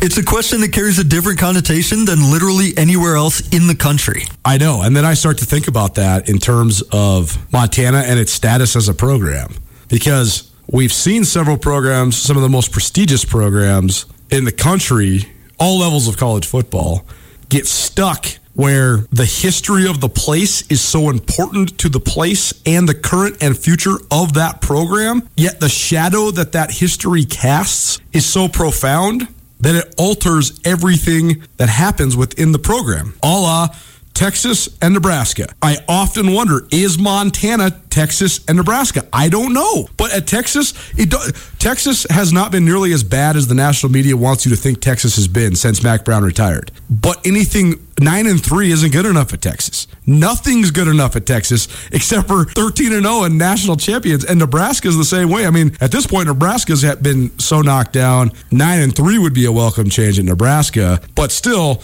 many of the diehard fans are longing for the mid-90s multiple in a row national championships. And so I think it's one of the biggest challenges Montana has. How do you escape from the shadow of the past? Yeah, same thing at USC, even a place like Notre Dame. It's like we always say, your greatest strength is also your biggest weakness. Yep. You can't escape that question at places like that and like at Montana. And on one hand, it gives you something to shoot for, and it gives you advantages in recruiting still, and advantages in fundraising, of course, but at the same time, you'll never escape it. Nuanez now, ESPN Radio, SWX Montana Television. Andrew Houghton joining me, Colter Nuanez. We're talking all things Big Sky Conference, specifically at this moment, University of Montana sports. This segment is presented to you by Nick Tabor and Westpac Wealth. Westpac Wealth, making your life more tax efficient. Whether you need business succession plans or estate planning, give Westpac Wealth and Nick Tabor a call today. I talked with Brian Holzinger, the new Lady Grizz head coach, about this because Brian Holzinger has Montana ties. He was at Montana Tech for several years. His staff is rich with Montana ties. I mean, Jordan Sullivan's Robin Selvig's sister's daughter, for God's sakes. So, I mean, she knows the Lady Grizz history better than anybody, but Nate Harris and Jocelyn Tinkle also very intertwined in the history of the program. But I talked with Holzinger about this because the Lady Grizz women's basketball program has among, if not the most prestigious and impressive history and lineage of any single program in the Big Sky Conference, period, any sport. I mean, this Street and Smith magazine, which is one of the longtime documentarians of college hoops, named the University of Montana women's basketball program as the 7th greatest program in the history of Division I basketball, behind only programs like UConn and Tennessee and Louisiana Tech, and I can't remember who else was up there, but they were number 7. And Stanford had to be in there too. But I think that the number one thing that crushed Shannon Schwain's tenure as the head coach of the Lady Grizz was the past. She wasn't Robin Selvig. There was no replicating Selvig's model. Nobody can replicate Selvig's model. Then everybody wondered, well, why can't the person who's the greatest player in his program's history, who then also worked for him for 27 years, why can't it be replicated? It was a moment in time that will never be replicated again. And so that's why I think with the Lady Grizz, Holzinger said, when I asked him this, he said, hey, we're trying to embrace the history of this place as much as possible because it is one of our greatest advantages. But we also have to embrace it by not trying to repeat it. In other words, no one else is going to be Robin Selvig. You can't just recruit girls from Class B schools in Montana and then develop them. Robin Selvig could. He could get girls that played Class B basketball in Montana high schools to become all-conference players. It's very rare, if not impossible, for other people to be able to do that, other coaches to be able to do that. So Holzinger said, hey, we're going to use the history of this place, but we're going to do it in a completely different fashion. And now here you see it. They're recruiting internationally. They're recruiting in areas that they've never recruited from. I can't remember, even Colorado. I can't really ever remember the last time the Lady Grizz had players from Colorado, let alone the Midwest, and let alone abroad. And so it'll be interesting to see how it works. But I think it's an interesting dynamic because the history of the place overwhelms a lot of the University of Montana's athletic programs. And it's very funny, actually, when you think about the men's basketball program, how much they've embraced that and used it to their advantage for 40 years. But then how it is sort of this omnipresent challenge that both the Grizz football team and the Lady Grizz basketball teams have.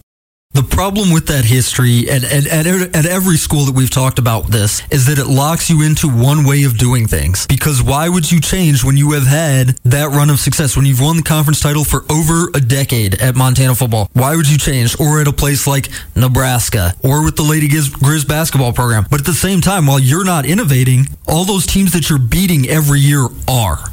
So if you're not staying ahead of the curve, eventually you're falling back because your history is trapping you in the same cycle. And all these places, I mean, in Big Sky women's basketball, John Newley at Idaho, he's shooting 1 million threes a game because he's innovating because he has to beat the Lady Grizz. Exactly. Seton Sobolewski at Idaho State. John Newley created his style to beat Robin Selvig's zone. Exactly. Seton Sobolewski at Idaho State is recruiting half his roster from overseas every year because he has to beat Robin Selvig at Montana. In the Big Sky Conference football, I mean, right. But the Grizz set the pace for the rest of the league. Absolutely. But in Big Sky football, this is why you see so much stylistic diversity. I was talking with Idaho State defensive line coach Byron Hout today about exactly this. He's been in the league for a while because he coached at Montana State. Asked him about the stylistic diversity of offenses in the league, which we've pushed all the time. I asked him, with Cal Poly out of the league, does it become easier to prepare week to week because you're not seeing the triple option, or not with Cal Poly out of the league, with Cal Poly not running the triple option anymore? Sure. He's like, no, it's just as varied as it's ever been.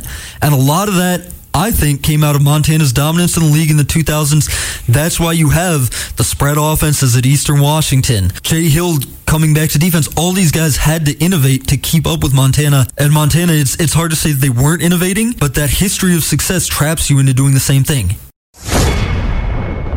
At Blackfoot Communications, our mission is to connect people, businesses, and communities to their networks in Montana and beyond. Through Blackfoot sponsorships, local ambassadors, and public programs, we support initiatives such as the Emergency Broadband Benefit, fiber deployments, and community events. For information on our commitment to improving our communities with fast, reliable, and secure internet access, go to blackfootcommunications.com/news. Bobcats are back at home this coming Saturday. It's the Pack the Place in Pink game, and it's a 1 o'clock kickoff, too. We'll be tailgating right there in front of Town and Country Foods. And we'll have this guy with us, too. It's Colter Nuanez from SkylineSportsMT.com with our first look at Saturday's game, brought to you by First Security Bank. And, Colter, you weren't the score was a little off last week, but you picked the game. Bobcats went in there and beat Weber State. Really good win for the Bobcats. Weber State, their defense as advertised. I also thought it was very fascinating to watch Brent Vigen manage that game, because I think it was very indicative early on that Montana State's defense was playing outside of their minds. I mean, man, they were playing well. And I think Coach Vigen knew, hey, we get a lead, let's just sit on this thing because we ain't giving up any points. Weber State had 10 yards rushing after the first drive of the game. That's right, 10 in the entire football game. That's an astounding number considering Weber State has Josh Davis, one of the great running backs in the country, a multiple-time All-American who eventually, unfortunately, Montana State knocked out of the game. I actually think his season is probably over because it did not look pretty for Josh Davis. But a phenomenal defensive performance by the Bobcats. And once they got that second field goal and they were up by 6 points, that lead seemed like a 60-point lead because the defense was playing so well. And so then, they didn't get to my 27 points that I predicted. Part of that is just because Weber State is really good on defense as well. But part of that was because once Montana State got up, they decided to let Daniel Hardy and the defense just own the day. And that's exactly what the Bobcat defense did. So very impressive performance, and here we are, Dave. Bobcats keep rolling 6 in a row coming into this Saturday's home game. They also moved up in the rankings, too. Moved up to number 8. This is actually a point of big consternation for me. I've had a vote in the Stats FCS poll for many years, and then when the COVID year hit, and then there was the spring season that didn't include the Montana teams, they reallotted and redistributed all the votes. And so many of the voters in the Big Sky, and specifically in the state of Montana, we all lost our votes. And that kind of sucks because I mean, who represents Montana people better than Montana people, right? And so I just think that the Bobcats are getting less votes than they deserve. I think they're absolutely a top 4, top 5 team in the country. I can't believe that they just now broke into the top 10. I know they played sort of a soft schedule early on, but this team has unbelievable talent, elite talent, nationally elite talent. And I can't imagine that there's more than 4 or 5 teams in the country that are as good or more talented than Montana State. So I actually think number 8 this week is underrated for MSU. Talking with Colter Nuanez, SkylineSportsMT.com, getting ready for the Bobcat game on Saturday against Idaho State. And before we talk about Saturday's game, I just got to ask you one more thing about last week. Really, it's a Grizzly question. So they lost. The Grizz, they're kind of having some issues up there in Missoula, aren't they? So here's a look behind the curtain. So I run SkylineSportsMT.com. We cover Montana State, Montana, and the rest of the Big Sky in that order very heavily. I also host a daily radio show that originates in Missoula that's broadcast statewide on ESPN Radio as well as SWX Montana Television. And I also have this podcast network at Big Sky, the Big Sky Breakdown, as well as 4 other podcasts. And here we are, Dave, talking leading up to this game. And I've already spent 13 recorded hours this week talking about just the Grizz loss to Sacramento State. I think that's how much people are freaking out about it. I think that's also just how much people care. But also, I think it just marks the historic nature of the win. I mean, Sac State has only beat Montana 3 times ever, and that was the first time that Sac State has ever come to Missoula and posted a victory. And now Sac has beaten Montana twice in a row, 2019 in Sac and on Saturday in Missoula. I like to look at things sometimes where credit's due. I think that Sac State's a good team. Troy Taylor is 11-1 in his 2 years at Sac State against Big Sky opponents. So they've proven it a little bit in that facet. Sac State has tremendous coaches. Andy Thompson's one of the best defensive coordinators in the league. Ironically, he's a former Grizz linebacker. It was the 20th anniversary celebration for Montana's 2001 national championship team on Saturday. Coach Thompson played on that team. So a homecoming for him and ability to show out with his new product there with the Hornets. That's all to say, though, the Grizz are struggling mightily. They have a really hard time manufacturing anything on offense. The injuries have mounted profound. I mean, 6-year senior Cam Humphrey's out at quarterback. Gabe Solser, one of the star receivers, is out. He's a punt returner and a slot guy. He's out indefinitely. Defensively, senior defensive end Joe Babros is out. Senior defensive end Justin Belknap's banged up. Junior defensive end Deary Todd is out. They've had guys in and out of the lineup across the board. Senior safety Gavin Robertson has been out. So they have a ton of injuries. But that's all to say that the Grizz have just not looked as good as they did the first month of the year. They've really, really struggled these last couple weeks. And I think that there's so many different factors that go into it. I don't think it's one big thing. If it was one big thing, I think that they would fix it. But I think it's a million different little things that have now become one big thing. Now you have a team that's sort of facing this crossroads because they beat Washington to open the year. They were phenomenal coming out the gates the first 3 games of the year. But when the injuries started mounting, now a whole bunch of other things have sort of sprung up as well. So it's a huge game in Moscow on Saturday as Montana goes to play a reeling Idaho team as well. I still think the Grizz will get on track, and I think they'll be rolling by the time the rivalry game rolls around here in about a month. But that said, it's been a far cry from what they were the first month of the year, no doubt. Yeah, I think the fan base for the Grizz is a little nervous right now because, they had that big win against Washington to start the season off, and, they were feeling pretty good about their chances against Montana State because I know that's on their mind since they've lost 4 in a row. And now I think, the fan base is probably going, man, I wonder if we can beat Montana State now, and that's got them worried. There's no question, man. I think that, I've made my career on producing content that is consumed by the 2 most ferocious and passionate fan bases in the Big Sky Conference, and those are the fan bases of the Bobcats and the Grizzlies. And my concise analysis is that Bobcat fans are very engaged and educated and analytical, but also sort of pessimistic because so many Bobcat fans suffered for so long during the streak in the 90s and into the 2000s when Montana beat Montana State 16 years in a row. That said, Montana State has had the upper hand in this rivalry for the last decade, yet there's still this hesitancy by Bobcat fans, which I think is a good thing. It actually makes the fan base very pleasant to deal with. On the Grizz side of things, the best way I could describe the fan base is manic. They're as high as a high can be when it's really high, and they're as low can be when it's really low. Like, I live in Missoula. I'm talking to you on the phone from Missoula, and you would have thought the Grizz were going to win the freaking Super Bowl when they beat Washington, and you would have think now that the sky is falling with the fact that they lost to Sac State. So it's great to be a part of this because it's awesome having people care so much. It is just really funny though because Grizz fans, they are very excitable, but they also think doomsday scenarios when things don't go so well. All right, we're getting ready for the game. Our game Saturday, Bobcats hosting Idaho State. Pack the place at Pink game. It's a 1 o'clock kickoff. What do you look for to be happening at Bobcat Stadium on Saturday? Well, Idaho State, led by Rob Fennessy, who himself was at Montana for 7 years, so he knows the Bobcats very well. His daughter goes to school at Montana State, so I know he spent a lot of time in the offseason when he's not working in Bozeman, visiting his daughter, getting her set up, squared away, all that. So there's some serious ties here. Idaho State's offensive coordinator is Mike Ferreter, who's a hell of a guy, who played receiver for the Grizz. Idaho State's defensive coordinator is Roger Cooper. He's one of the greatest Bobcats of all time. 2004 Big Sky Conference MVP as a linebacker there at MSU. And Idaho State's defensive line coach is Byron Hout, who most recently coached at Montana State under Jeff Choate. So a ton of ties, ton of crossover between the staffs.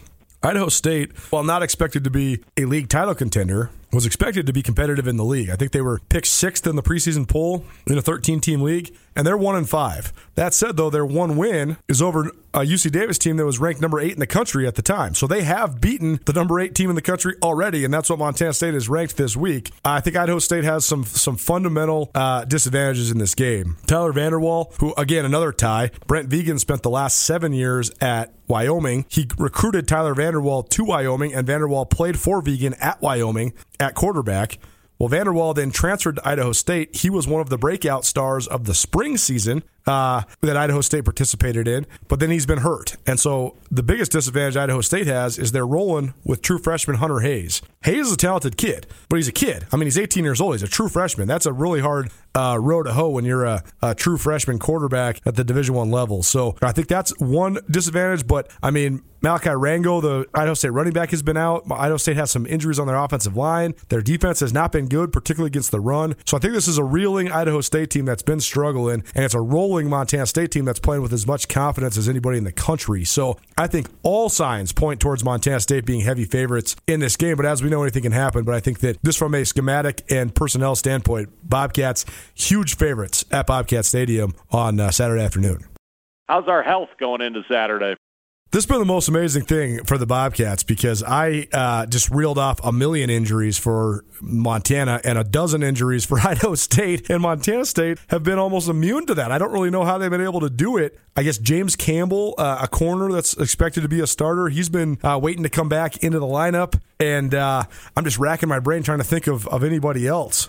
Coy Steele, punt returner and receiver, he remains out. I think he'll be out for indefinitely. But other than that, Montana State, I mean, all of their headliners, all the guys that you want to be All-American type players for MSU, whether it's Troy Anderson or Chase Benson or Daniel Hardy or Mondre Williams, Ty Okada, Jeff Manning, Trey Webb, Taylor Tuiasosopo, Lewis Kidd, Isaiah Fonse, every single one of those guys is healthy. And that's why Montana State, in my mind, is the team to beat in the Big Sky Conference right now.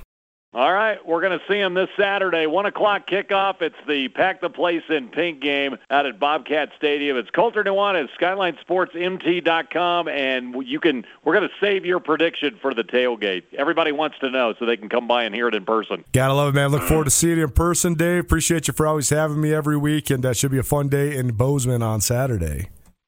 Can't wait. We will see you then.